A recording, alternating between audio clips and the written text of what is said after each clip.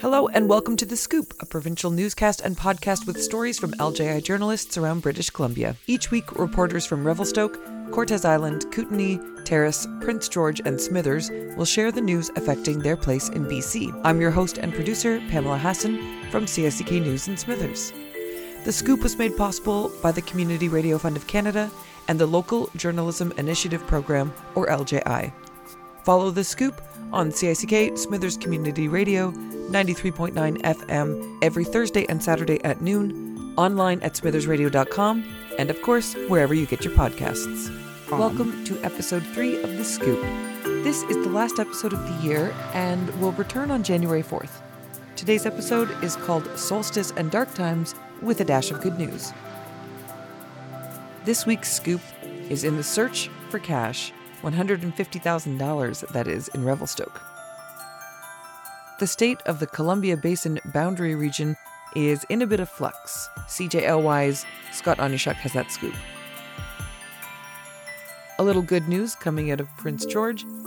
6 Indigenous youth are about to enter a 25-week hands-on radio broadcast training program at CFUR. If you're down to observe and report, maybe you should consider joining the Citizens on Patrol Society in Smithers. Shake the dew off after the winter solstice on December 22nd in Cortes with DJ and Brenda Hansen. CKTZ's Lonnie Taylor has the scoop. Brenda and DJ Hansen will be performing for the Cortes community at the Solstice Coffee House on Friday, December 22nd at Manson's Hall at 7 p.m. Thanks so much for joining. Hello. We welcome we some urban slang. Hey, what's going on? Or what's that? You know? You both were on the stage at Love Fest this August, and that was the second time you played for Love Fest. And how does it feel to perform and see on that stage? It's always a wonderful invitation. Absolutely. To be invited. A deep appreciation for the organizers, first and foremost. And I'm always excited about being part of the Love Fest. I like the title, Love Fest. And there's always a real variety of different genres of music, all styles of music. The other part of it that's special too is it's wonderful actually to be here on Cortes, on our traditional territory, and to have the honor, the privilege to open with a song and prayer is really special to me.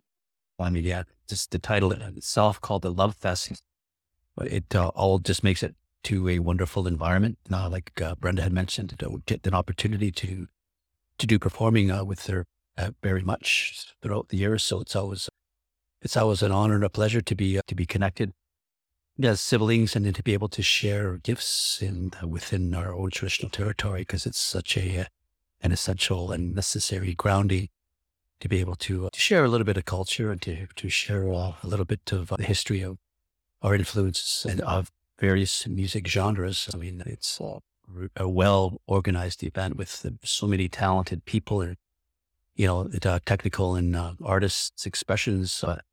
But I'm just kind of reflecting on the first year initially that, hey, geez, it's been a while since we've been treated with honor and respect, because had some festivals. We both have, Brenda's played all over the world, and I've had my share playing some festivals throughout the years, and they've been treated so well. You will be performing at 4 private events for the Cahoose First Nation members, and there's 4 because they're all in different locations, because there's Cahoose members living far and wide beyond Cortes Island. So that's right. Do you both want to share how you're feeling about anticipating that type of performance? It's our second year of going to a celebration of the holiday season, Christmas season. We are going to be performing Christmas songs and some of our own songs. First here on Cortes Island in Squirrel Cove, and then over to Paul River, Cameron River, and then all the way down to Auburn, Washington. So we're really exercising all my relations, because everyone's kind of lives at large. So we're looking at having that foremost opportunity to be able to share a meal, share our gifts, and sing some songs. So that's good. Freda? I'm looking forward to it because the number of people who live in community, in the Klahoos community, is a small number. It's like 70, between 70 and 80 at any given time. So to be able to go out into these 4 different locations and get to meet them, spend time with them, share a meal with them, and share music with them. And, some of these relations of ours that Dwayne speaks of, we haven't even met. We don't even know we don't know who each other are. So this is a really, really special time for us to connect because we are all from the same nation and we're all connected in one way or another, bloodline wise and otherwise. It's special. I'm honored and I'm privileged and I look forward to it. And Dwayne says that it's Emot Christmas. That's how you say it. Emot Christmas. Well, this next year we'll be singing some Christmas carols in our anthem, so you could join along with it. So that's a year from now? Yeah. Is it going to take that long to translate the songs? Well, the songs have already been translated. We just some of them have been, yeah. Just to pick them up. Yeah. With our Jaja. Our Jaja is of Jaja Media. Yeah. Wow. Lewison and Jacqueline and a whole bunch of other brothers and sisters have got a lot of wonderful things going on. And we'll be connecting with them, hopefully sooner than later, on all the language revitalization stuff that we have going on. And they're going strong. They're leading it like nobody else can. So, well, I look forward to hearing more about that in the future. Yeah. So, we'll be around.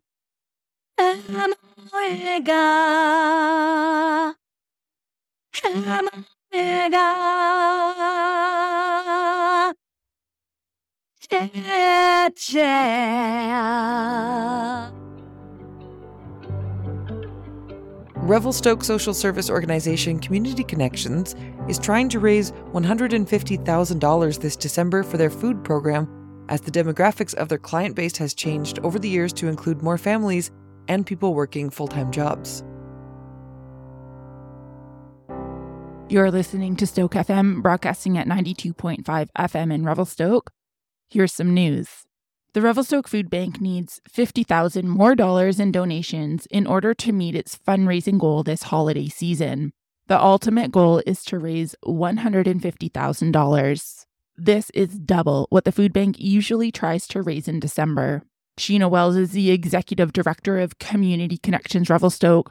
She says they need to raise more money this year because more people than ever are using the food bank. The cost of living is up in general, and some of the grants they used to get have petered out. The Roxy Theatre on Thursday is taking donations of non-perishable food and cash to see the movie Wonka. This is supported by Stoke FM, along with the Revelstoke Review and Ian Gray's Salmon Arm GM dealership. Everything will go to the food bank, and people are being asked to dress in your best Christmas cheer outfit. Several big contracting businesses in town presented $23,000 to the food bank. This is at a time of unprecedented need. Food bank use has gone up steadily over the last 3 years since 2020. Its use has doubled multiple times. People are hungry and they can't afford food. And this isn't just in Revelstoke, it's across the whole country. Hannah Whitney runs the food bank. She says everyone is using the food bank. We know that food banks are being squeezed from both ends, not just here, but like across Canada. It costs more to acquire food and more people are needing it. How is this playing out on the ground for you? It is pretty tight. It's definitely harder to allocate as much food as the demand for food has been going up and prices are soaring. It seems like every other week I'm getting emails about price increases of things that we regularly buy. So it is difficult, but that's why food donations that continue to come in and our food recovery that we get from our local partners is so essential, as well as it's been helpful to acquire food from some greater sources like within the food supply chain. We get food from like Kelowna Food Bank, and those things have really been saving graces in the last few months as things get tough.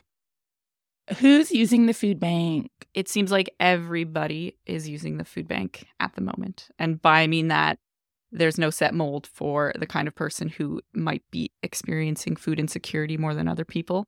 At the moment, everybody's being affected by inflation and the affordability crisis, housing as well, extremely so. So lots of people are coming from many different household backgrounds. In the past, more traditionally, food banks were used by people on income supports, so like with fixed incomes and maybe living in subsidized housing. And that's because, they're on incomes that are harder to afford life on, so food bank was an essential way that they could meet their needs. And in the past, if you had a full-time job, you were able to meet your needs in whatever it was, housing and food.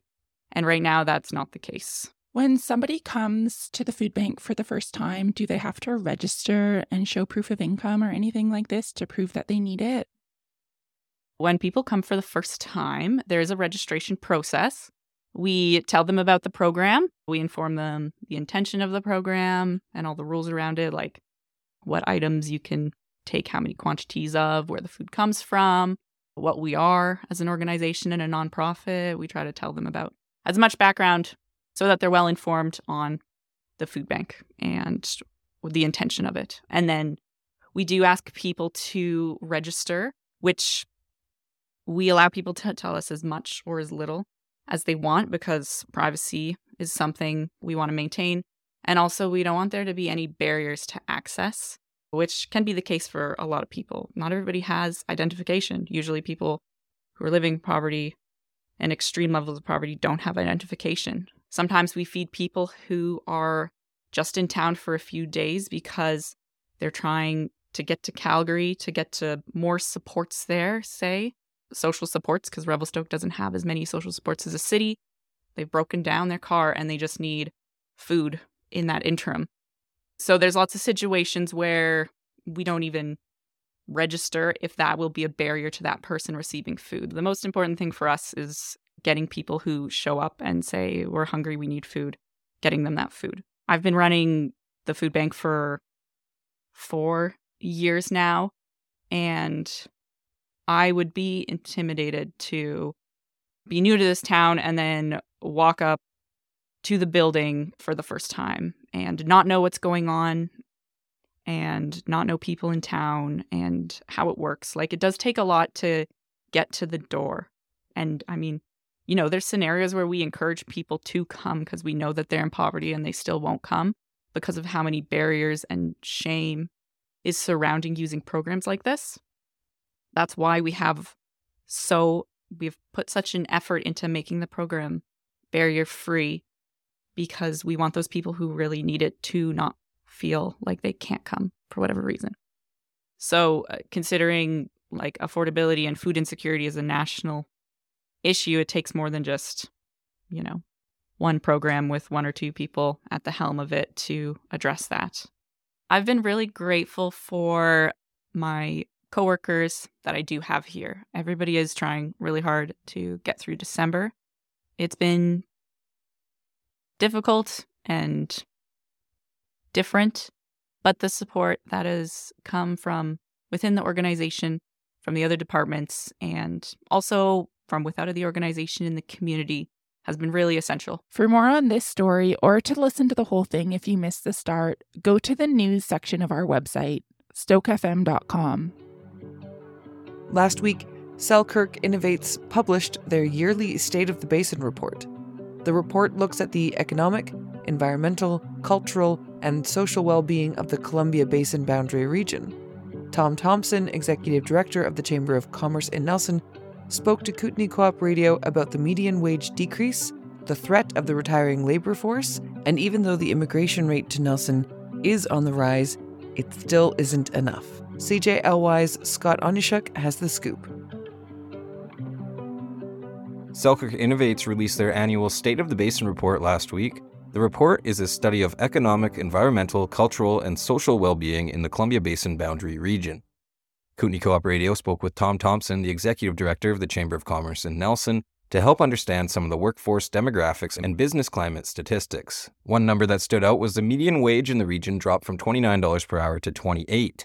Thompson says it's not that people are making less, but it's more related to an increase in lower-paying jobs. Likelihood of the wage going down by about $1 would be more service industry type jobs being provided and added to the mix. So that would ultimately bring down the median wage rate per hour.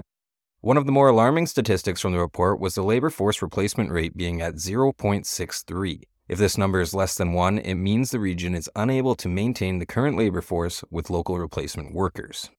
That sort of a trend has been developing over the last number of years. More and more people are getting retirement age, and we don't have the same number of people coming into the workforce as people that are exiting the workforce. So our population is kind of staying stagnant. And if there's no immigration, it makes it really problematic. The State of the Basin report shows that net migration to the region has increased by 11%, but that's clearly not enough to maintain the labor force. Thompson says more immigration is needed, but that comes with other issues as well. Something that we need, but one of the problems that also comes with would be the need for housing for all of the new people coming into the country. Look around Nelson, we're close to a 0% vacancy rate. So much as there's a need, there's also the challenges of finding housing. The region also saw a decrease in business starts. The previous year saw 872 businesses as compared to 840. Thompson attributes this decline to rising business costs.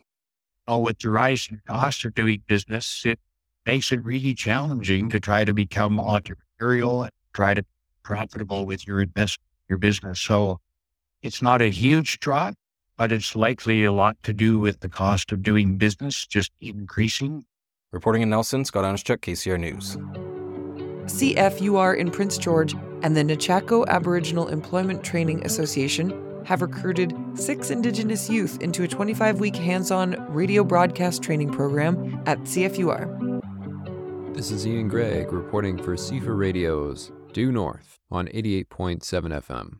Heather McKenzie, within her role as Pre-Employment Services Team Lead for Prince George, with Big Nada, the Prince George Nechako Aboriginal Employment Training Association joins us today. Heather has recruited 6 Indigenous youth into a 25-week hands-on radio broadcast training program. What about this program are you most excited for, Heather? I'm excited about this program because our focus is the youth. Our focus is unemployed youth, and they reside within First Nation community within the 18 bands in the area of Prince George. And this is a first time of its kind radio station training broadcast program. So the idea is at the end of the program, they'll have full-time employment. If they require continued training just to bring them, further up to par within that business, then they would provide additional training. I understand you yourself have some background in radio. Can you tell us a little bit about the skills you picked up in that experience and how they're serving you now? Well, I worked for the Williams Lake First Nation. It's actually my community, my home community. And when I first started working there, the chief of the time, which was Nancy Sandy, she wanted a radio station on reserve. And I ended up moving away. And I came back years later, and I'll never forget that request that she had made. So I held fast to that plan. And as a result, I built a radio station within the Williams Lake First Nation that is in operation today. So I was the founder of it. It's a nonprofit as well. And I trained many youth that have gone through that radio station door. And as a result, one of those youth is our chief today, which is Willie Sellers. Wow. And he is very, very well spoken. The prior time that you spent within radio there, is that why you think it's important to connect youth to this experience now? I really think it's important the youth find their voice, and that's going to take them through life in a really good way so that they're able to speak up, know what it is that they want to say, and be able to have a voice. Considering the popularity of podcasting, sharing stories in the medium of pure audio is a rising trend, and when coupled with radio delivery, an easily accessible and affordable format, the value of being able to share perspectives, news, and stories in this way is considerable, right? But not everyone is willing to face the challenge of learning new skills and exploring these techniques, though. I'm curious, how did you find 6 youth who were willing to undertake the rigors of radio broadcasting? Ian, I'm glad you asked that question because it was very, very difficult, but I was determined to see this program a success.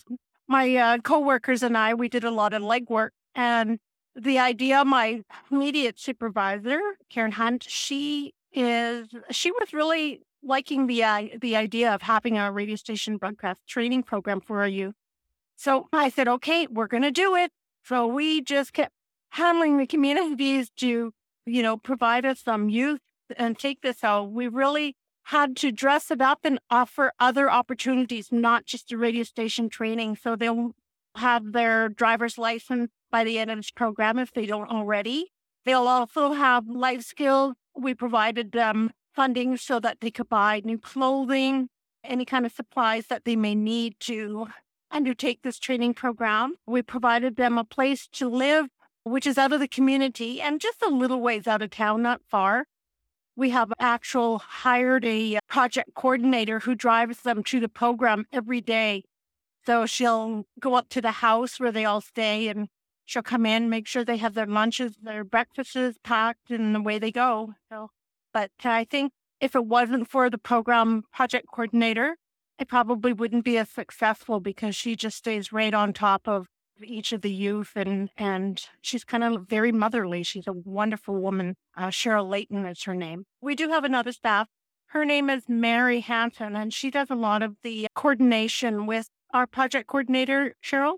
They do a lot of shopping. They made sure that the furniture was available for when they moved in, such as a bed. So then we rented a home that was fully furnished, so it made it easier for the program to just kind of smoothly roll into it.